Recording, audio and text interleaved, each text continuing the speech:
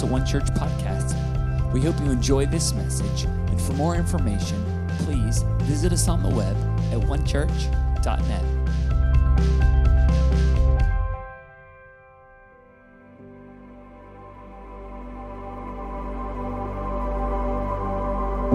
What a beautiful time of worship.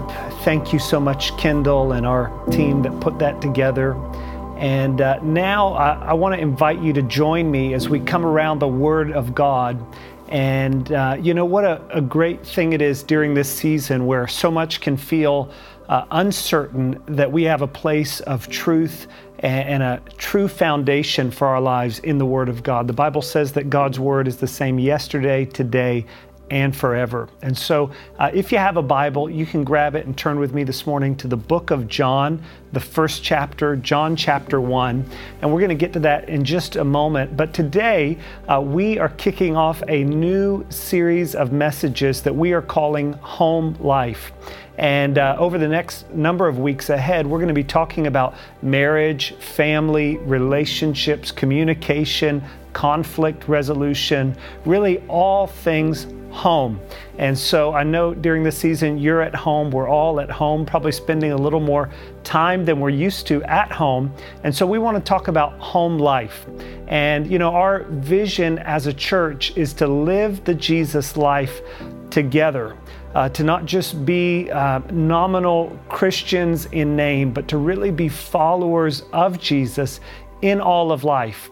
And you know, for many of us, we can often fall into the temptation of segmenting life into spiritual and unspiritual segments. Oftentimes we see, you know, the routine of daily life as just normal life, unspiritual life. Maybe there's a few spiritual moments throughout our week, or maybe perhaps the pinnacle of our spiritual life is a couple of hours on a Sunday morning. And while I believe that that is very important to have that time to gather, whether it's physically or as we are in this season online, ultimately, I believe that to be a follower of Jesus is to live all of life as spiritual.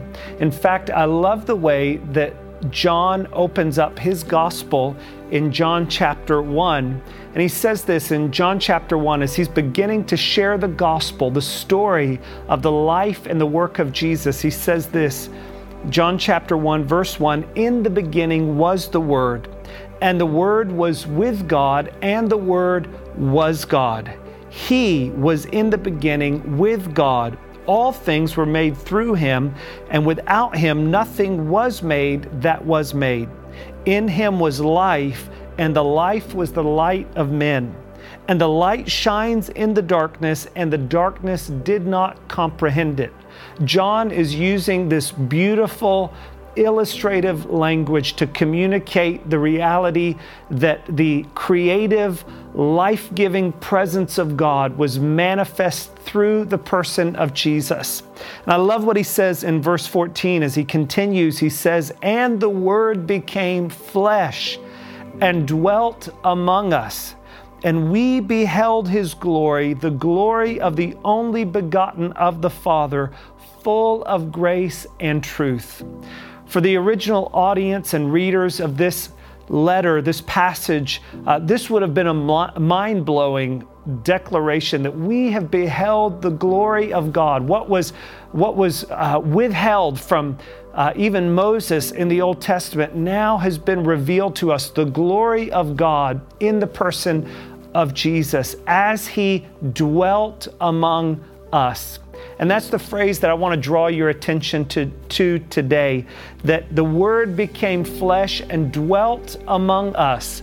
I love the way that Eugene Peterson says that in his paraphrase when he says that He moved into the neighborhood, because that really captures the reality of what Jesus did when He came in the flesh into the neighborhood.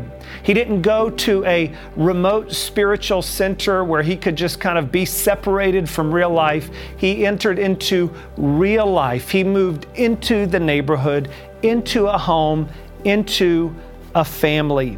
And that's the reality of what God came to do in Jesus, that He came to restore all of life back into relationship with God. And I don't know if you've ever stopped to think about Jesus's home life. As the scripture says here, He came to dwell among us. He lived in a real home with a real family. Have you ever stopped to think about Jesus's home life? What was it like growing up in a home with Jesus? And the reality is that Jesus's home life was not a perfect life. He didn't have a perfect family. He was born into a family that Matthew describes as he opens up his gospel, that there was some checkered characters in the family tree of Jesus, some people in Jesus' family line, like we all have, that maybe we don't talk about, those members of the family. He was born to a teenage mom, a working class family. His stepdad, Joseph, was a carpenter. He wasn't of great means. It was a working class family. He was born with all of the challenges of being a first child, complicated by the fact that Mary was just a teenager at the time that Jesus was born. Not only that, but Jesus was born, although he was the firstborn, he had lots of brothers and sisters. In fact, Matthew says this about Jesus in Matthew chapter 13, that many people didn't believe Jesus. They didn't follow Jesus. And they said this in Matthew 13, verse 55, "Is this not the carpenter's son? Is his mother not called Mary, and his brothers James, Joseph, Simon, and Judas? And his sisters, are they not all with us? Where did this man get all these things?" In other words, they didn't receive Jesus because he was so ordinary. They knew his mom. They knew his stepdad, Joseph. They knew all of his brothers. In fact, here it lists 4 brothers, and it talks about multiple sisters. And so it's very likely that Jesus lived in this middle class, working class, ordinary, blended family with probably at least 8 kids in the house. And so this, no doubt, would have been an ordinary family that was imperfect, that had all kinds of challenges. But ultimately, I believe that is the place that God chose to manifest Himself, because that's really a picture of what God came to do for every single one of us. You see, ultimately, what makes a house a home is not the beauty of the house. It's not the ornateness of the house, but what makes a house a home is the presence of God. Ultimately, I believe that many of the longings we have for home will only be fulfilled in the presence of God, that He is the place of peace that we long for. He is the place of joy that we long for, the place of safety and security, the place of acceptance that we long for, ultimately will only be fulfilled in the presence of God. Augustine of Hippo said it this way, that Thou hast made us for Thyself, O Lord, and our heart is restless until it finds its rest in Thee. The home life of Jesus, as imperfect as it was, is really a picture, a microcosm of what Jesus came to do, to restore mankind back to our home in relationship with the Father. And even as Jesus moved into that home, as imperfect, as normal, as real as it was, He came to bring heaven into the home. And I believe that's God's desire and God's intention for every single one of us, is not just that we would experience eternal life after death, but that we would experience eternal life in everyday life, right where we live, in the mundane reality of home life. And I know even as we are in this season, spending more time at home, perhaps you are having some moments that are challenging and difficult. The imperfections of your home may be glaring in this moment, but what if we began to see not just the problems of our home life, but the potential of our home life as we welcome the presence of Jesus into our homes? We're going to be talking over the weeks ahead about some practical things, some practical ways that we can live out heaven on earth in our homes. But I believe first and foremost, it begins by welcoming the presence of Jesus, not just into a couple of hours in a building that we go to once a week, but into the everyday moments of our home life. And so I want to encourage you today with a few things that I believe every one of us can do in this season to welcome the presence of God into our life. And I want to share with you 3 ways to welcome the presence of God into your home. The first thing I believe that we can do, even as we think about that, as John said, that he wants to dwell among us, the first thing that we can do is to create space for God in our daily routine. Create space for God in your daily routine and the daily rhythms of life. There was a book that came out a number of years ago that, to be honest, I've not read the book, but I just love the title of the book. And the title is Good Morning, Holy Spirit. And I love that because I believe that should be the reality of all of our lives, that even as we begin every day, that we see the potential for that day to be a holy day through welcoming the Holy Spirit, the presence of God into our lives.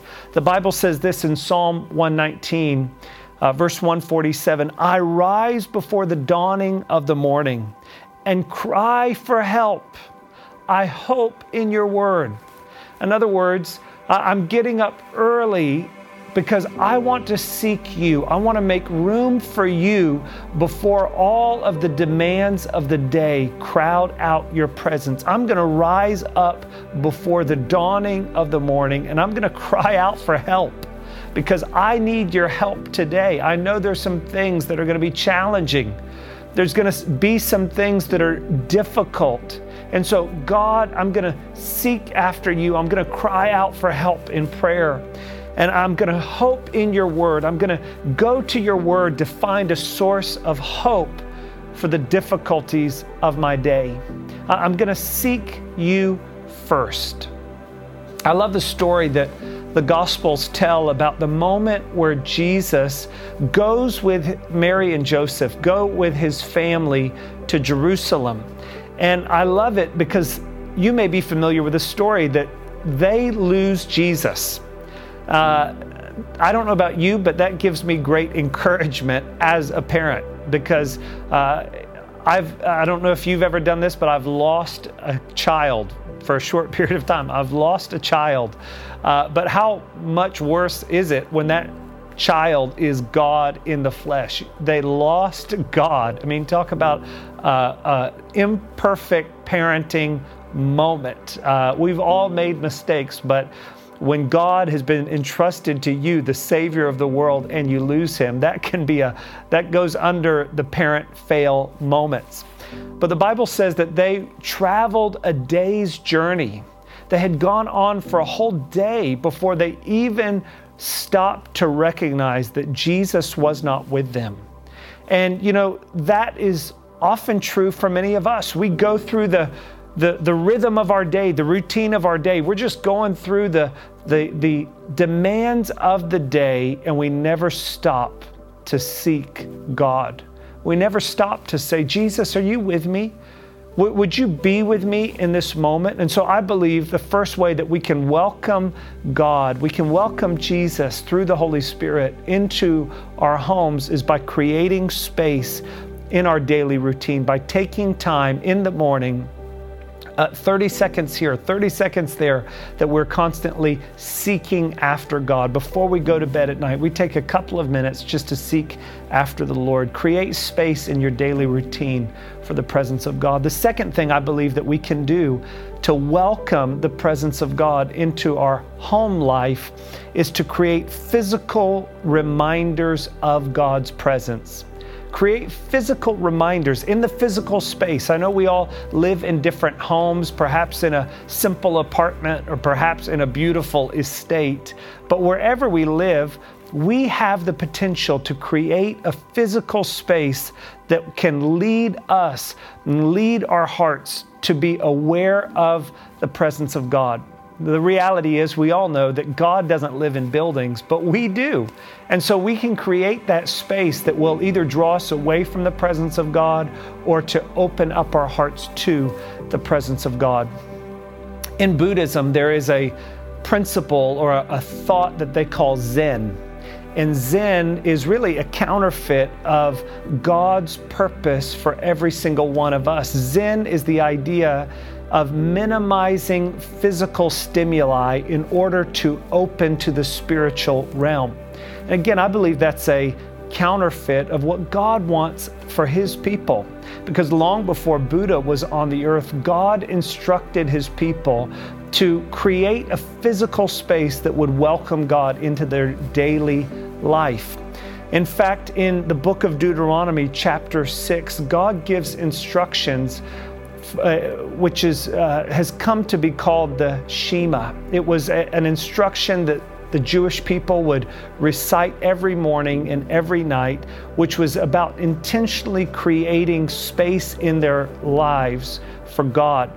And it starts this way. The book of Deuteronomy, chapter 6, verse 4 to 9 records this. Hear, O Israel, the Lord our God, the Lord is one. You shall love the Lord your God with all your heart, with all your soul, and with all your strength. And these words which I command you today shall be in your heart.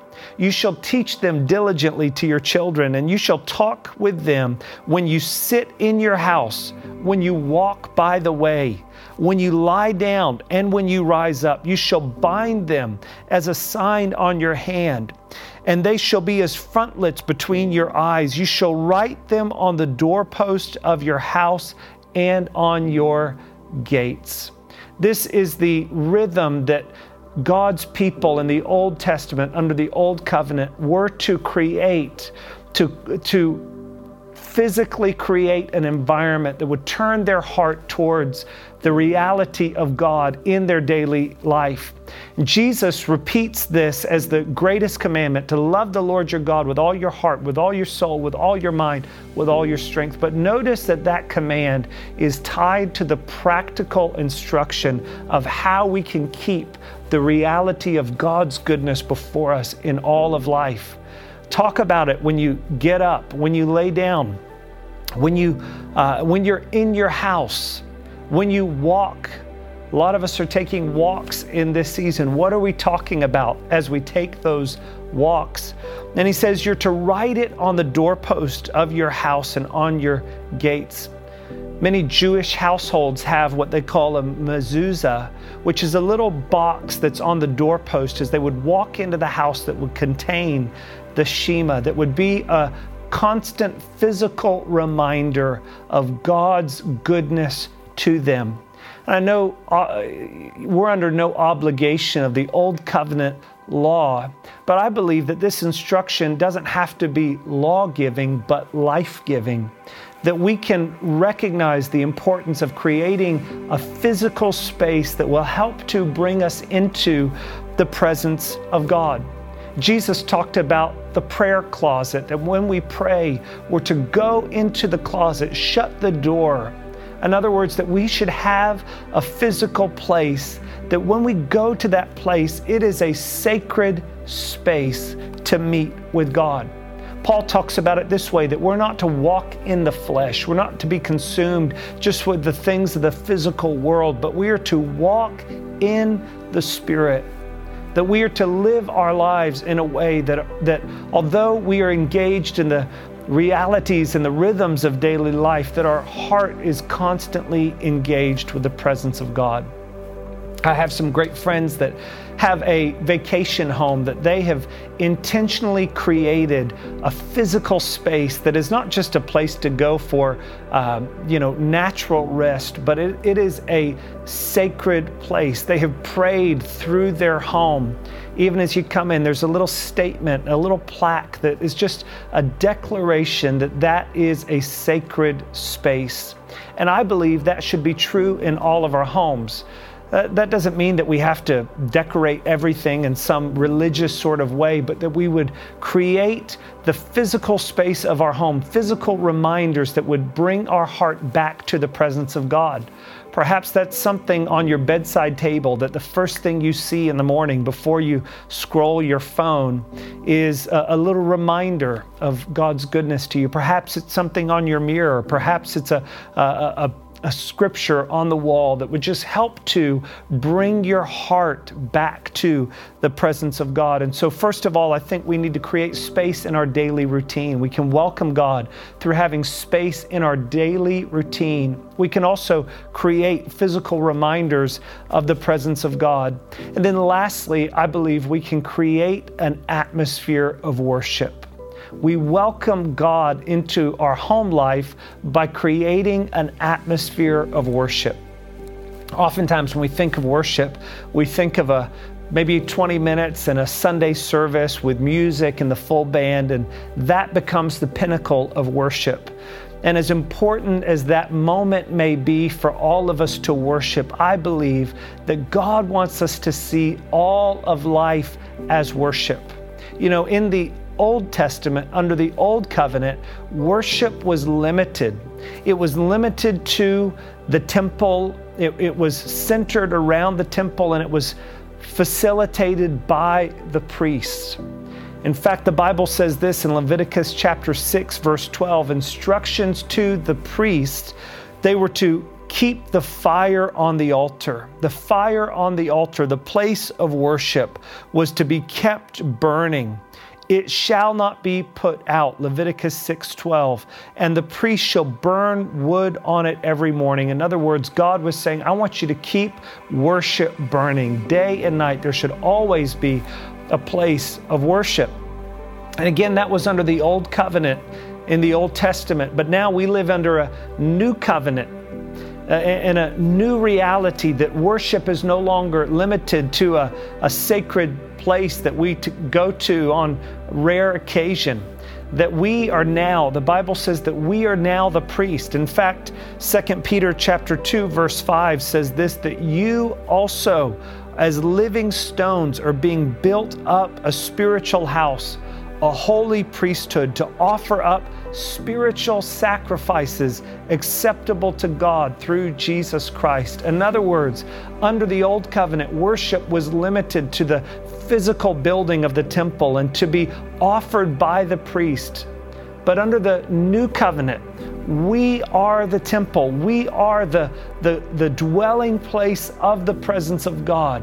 Not only that, but we are the priest.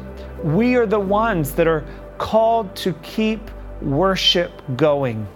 We're called to keep that fire on the altar burning day and night. Worship is not just a few moments on a Sunday service, but all of life is to be worship unto God. We could probably, without doing any injustice to the scripture, say that our homes are intended to be a microcosm of a new Jerusalem, that those around us would see our homes as a place of the presence of God, the life of God living among us as we've created a sacred space of worship in our homes. And I know as we think about maintaining worship, you know, sometimes we may feel like, how do we make all of life as worship? I love what Brother Lawrence said in his little book that he wrote a few hundred years ago called The Practice of the Presence of God.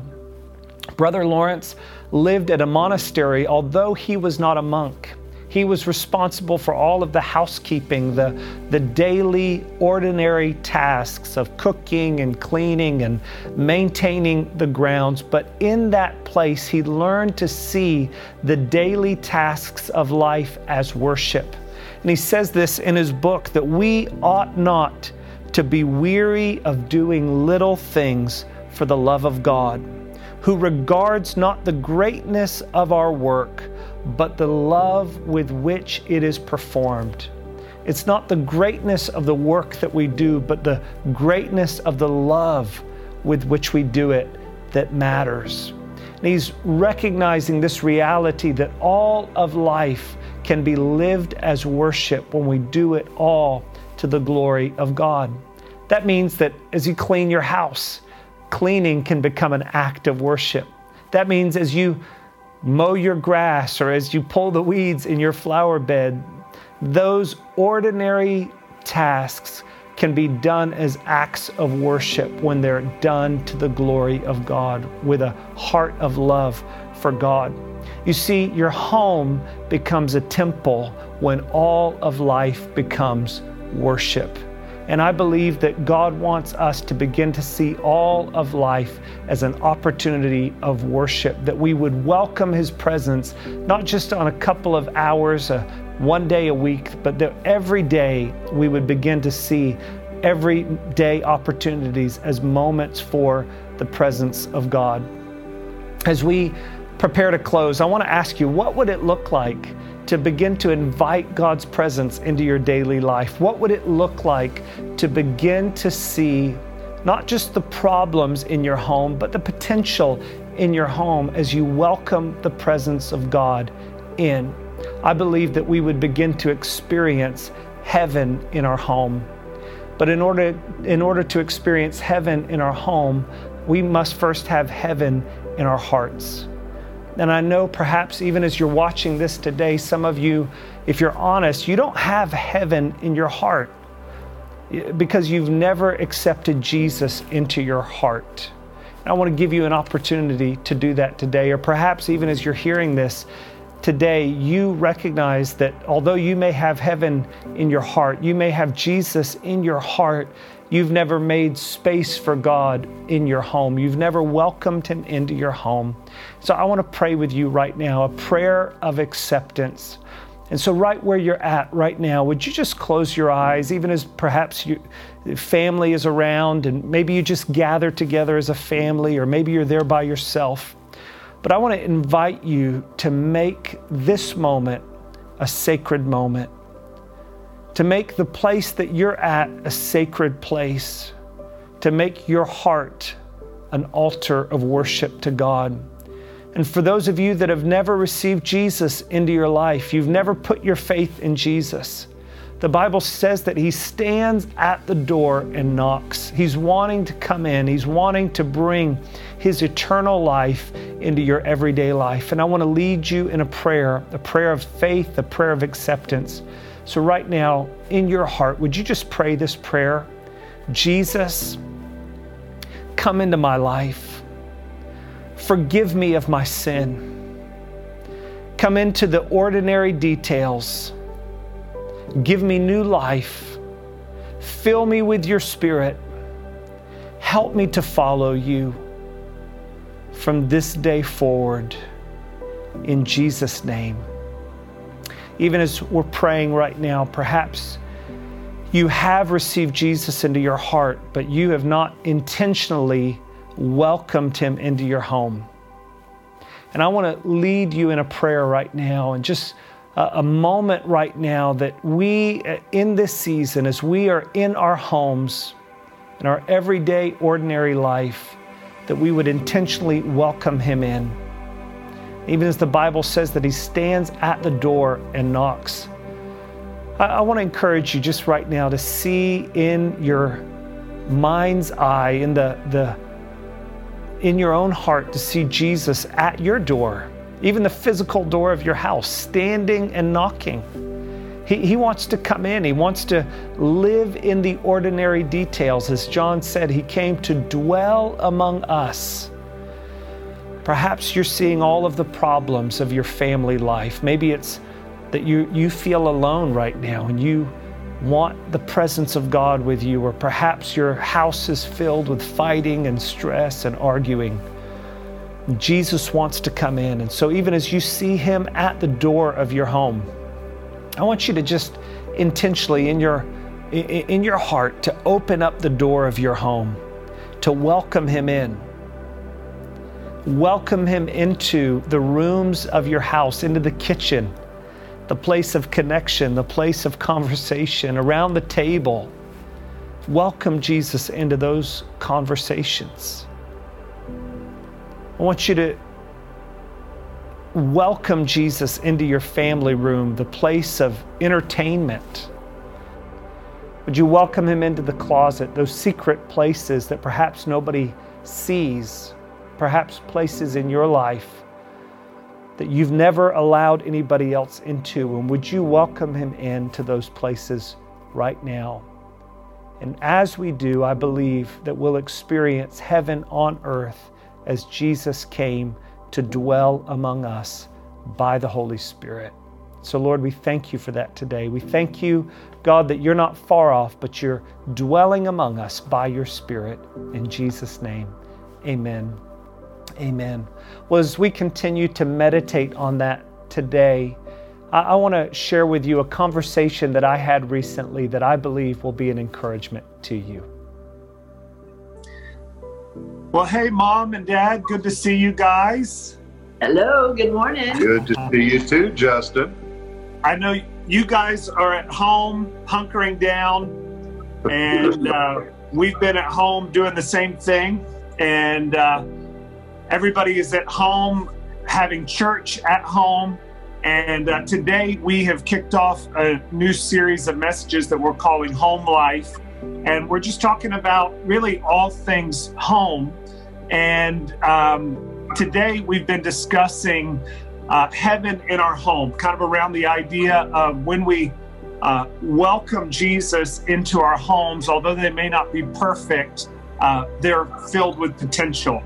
And, when I think about that, one of the first things that comes to mind is, to me, the need to create an atmosphere of grace.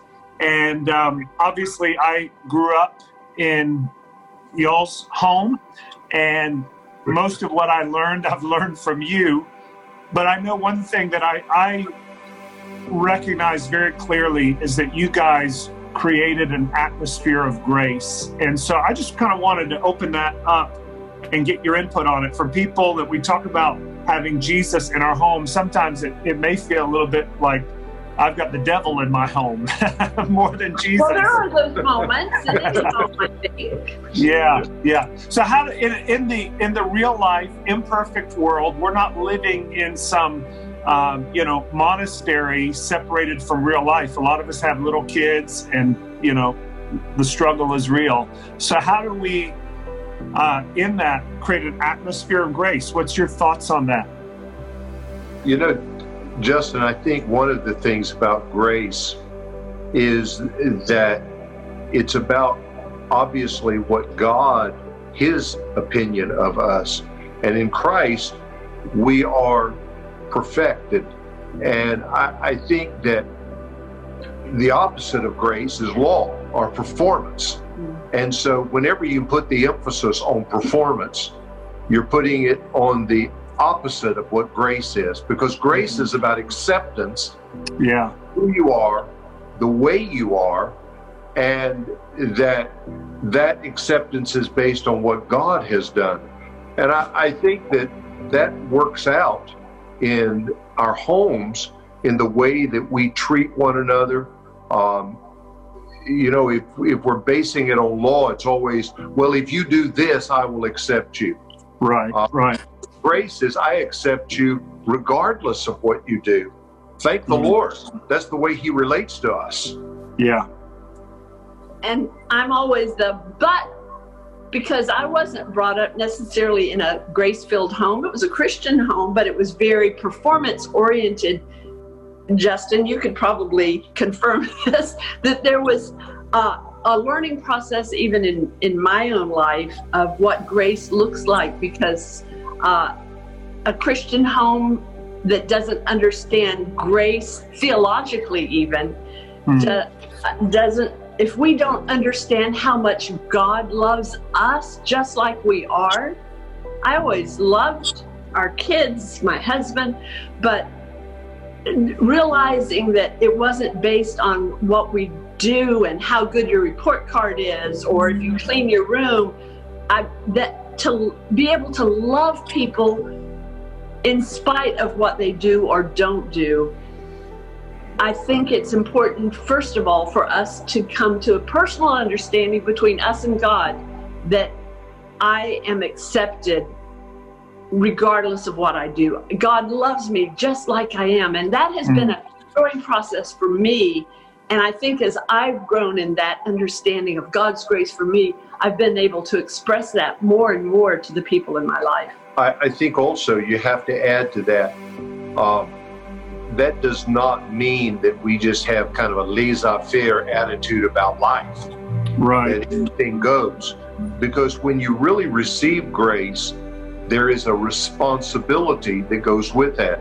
And that word responsibility means I have an ability to respond to God's goodness and God's acceptance. Therefore, I want to be the best that I can be for His glory. And so that's kind of the flip side of grace. It doesn't mean that we just live any old way, do any old thing. It means that we respond out of that grace, out of that acceptance that we found in God, and we want to be the best we can be for His glory. Yeah. I love the scripture that talks about that the grace of God teaches us, trains us. That's right. That there's this transformational effect that grace has on us. And I remember, in our home growing up, there certainly was training and discipline and correction as needed. But I remember it was always speaking to the potential rather than just the problem. You guys, I remember, Dad, in particular, one of your favorite phrases of correction was, "You're better than this," which was acknowledging the unacceptable behavior, but not saying that's who you are. It was calling us to the potential, and really that's what grace does. And it's a beautiful transformation. The problem, I say this every time I perform a wedding ceremony, there's only two problems, him and her. And that's the reality in every home. Is every home is filled with sinful people. I thought I was a pretty good guy. I thought I was pretty good until I got married. It had a way of bringing some things out. And then when I had kids, had some way of bringing some things out. That's right. And then you did coronavirus. Quarantine. That brings out a whole other level. God, I think it's a wonderful thing that God, in His plan, that He puts us in a home, because we do tend to think of ourselves as kind of, okay, I've arrived, until we get into the context where what's really in us is manifest. And there's nothing like, a quarantine to help manifest really what's inside of you. Yeah, absolutely. Well, I know, just to kind of continue with that thought, one thing that we're talking about is an atmosphere of worship, which I think is really the natural response to grace. Is when you recognize how loved I am, the natural response is, God, I love you. You're so good. In our home growing up, worship was a wonderful part of our home, specifically around music. Mom, you're a musician. Both of you are worshipers. But I remember as a kid, throughout the day, oftentimes, it was stressful moments, 4 kids in the house, 4 boys in the house. I remember when I was a kid, you would say sometimes after dinner, the kitchen is closed. And I thought at the time, this is torture, this is terrible. Now as a parent, I understand that. But oftentimes at the end of the day, you would go to the piano and you would just begin to play on the piano and worship the Lord. I think it was therapy for you. I started to say, I think we should take you to your hiding place. Hide me. Yeah. But I know it also taught us how to worship. I remember as a kid, probably 6 or 7 years old, when we lived in England, is the first time I really remember, I would say, having a sense of an encounter with God for myself. And it was under the piano, kneeling under the piano, and you're just worshiping. And I didn't really even know what worship was. I kind of just did what I saw you guys doing. But in that, we were being shaped. And so obviously not everybody are musicians, but everybody's called to worship. So what does it look like as we respond to the grace of God in worship? How do we not limit worship to a few songs on a Sunday morning, but really bring that into our homes too? Well, I would say, music is available to people nowadays everywhere.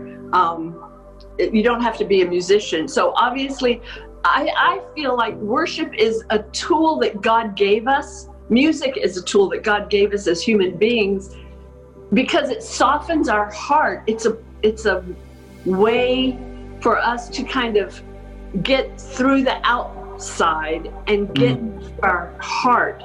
Any kind of music can do that. Just last night, I was listening to a song, The 12th of Never, that we had sung almost 41 years ago at our wedding, and I cried and cried. Donny Osmond, who knew? That could make me cry. Is that on the Disney sing-along? No, okay. But I saw him last night. It tenderizes our heart. And so I think music is the whole point of having those worship times was not to teach you how to worship or teach our kids and ourselves how to worship. It was to teach us how to know God, to connect to God. And so music is a good way to do that. And so you put on Spotify or whatever and connect to God through that music and express to God. Sometimes we feel uncomfortable with our own words. And so music can put words to our desire to connect to God. But you can do that even just reading the scriptures. Worship really means worthship. Yeah. Declaring to God who he is, what he's done, what he can do. You see in the scriptures where people came in the New Testament and fell at Jesus's feet and worshiped. A lot of times they worship by saying, I know you are the Son of God. I know you can heal me. I know who you are. And so that's really what worship does. But music is just one of the tools that we can use to express that worship. And it does get to our heart. Sometimes poetry can get to your heart, or seeing a beautiful piece of art. Sometimes in churches now we even have people drawing, because an artist that can draw can say something from their heart to God that I don't have that tool to say. I know I've seen worship dancers and I've said, Lord, you know in my heart I'm dancing like that to honor you, but it wouldn't be very honoring if I danced. But Jessica could do that and it would be beautiful. Yeah. And I think worship in itself is our expression of love, and as Sandy rightly said, and of worthiness back to God. God speaks to the Jewish people in Deuteronomy, and he says to them, you'll love the Lord your God with all your heart, with all your soul, with all your strength. Yeah. And then it goes on to say, and these commands that I give you this day, they should be in your heart. You will impress them to your children when you rise up and when you lie down and when you walk in the way. And so there is this sense that out of the love and the affection that we have for God, we now begin to express that through obviously obeying his commands, living a life that is God-honoring in our behavior, in our words, and in our actions. That is worship, just as much as we sing a song that honors God is an act of worship. I can't teach you how to worship. I can teach you how to praise, but I can't teach you how to worship. because worship flows from the depths of our soul, and it is our heart cry of love back to God for his goodness to us. Yeah. Sometimes I think it's good. One thing as parents that we can do, well, we can do for ourselves just as human beings, but as parents for our children, is call attention to God's greatness through God's nature. Yeah. You used to do that. You may remember being on trips, and I would say, "Oh, look at those gorgeous trees," or "Look at those clouds. God made that. God did that." And look at these flowers, boys. Look at all the different colors. God was so creative. He made all of this, trying to build into our family a recognition of God, the Creator. And an awareness, just generally in life, that you're living in this context, because if you're trying to create an atmosphere of that is focused on God and of worship, it becomes this lifestyle. It's not something I do. It flows out of who I am. And when you're just aware, and that was something that your mom was so good at, that creative, artistic side of her personality always flowed out in these very serendipitous ways in which she would call attention to the goodness of God. But even bugs, when you got boys, you got to call attention to bugs, right? And saying, wow, God had so many cool ideas of ways to create different kind of bugs and animals, and just recognizing the work of God in making different kinds of people, not everybody talkative, and attributing those beautiful qualities of uniqueness to a God. Only God could make up that stuff. I remember one of the things your mom would often do, particularly like if we were driving down the road or something, and it was like coming to sunset, because she loved silhouettes. And she would always call attention to silhouettes of the trees. I love that, the way God lets the light shine through these trees. I think that kind of awareness brings God kind of into your daily routine. So it's not something that I have to go do. It's just kind of, I'm living aware of who he is. Yeah, that's great. Let me ask you this, and maybe our last minute or two.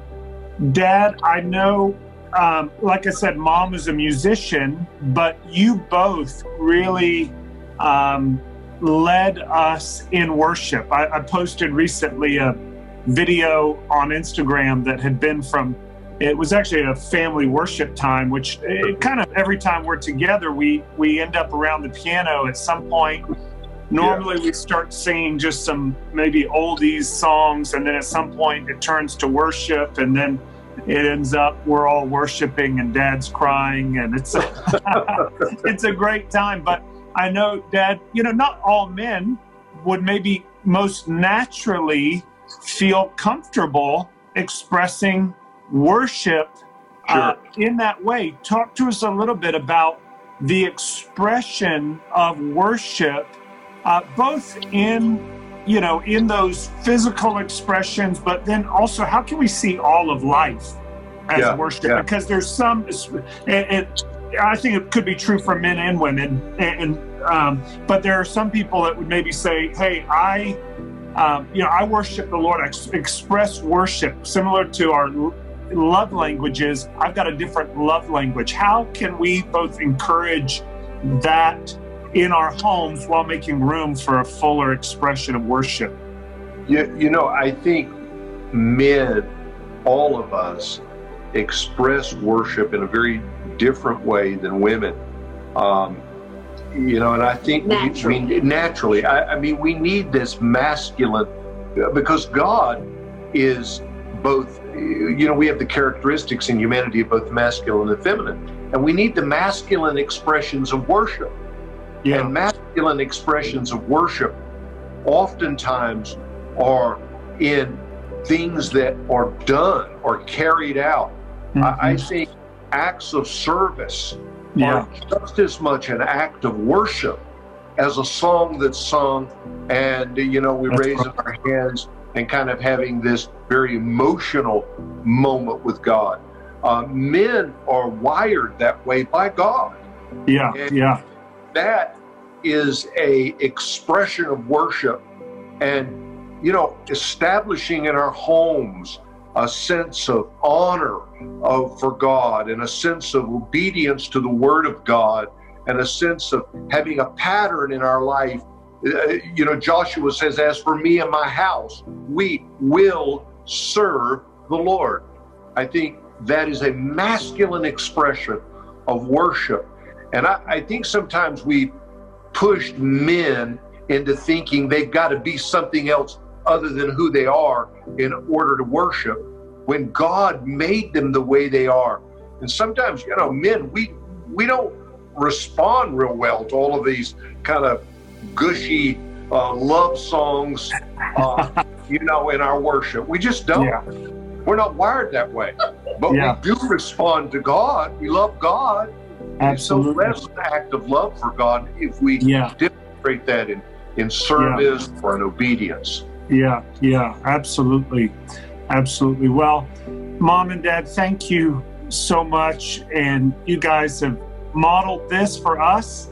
And that's why Jennifer and I and all of my brothers are loving the Lord. Really, it's a testimony to, although our home wasn't perfect,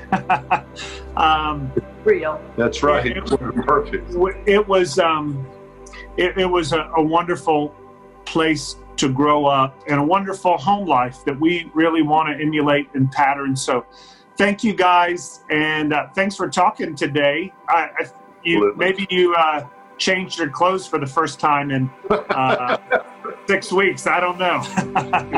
Anyway, well, I love you guys. Good to see you today. Love you too, son. All right. Talk to you soon. Talk to you Bye. soon. Bye-bye.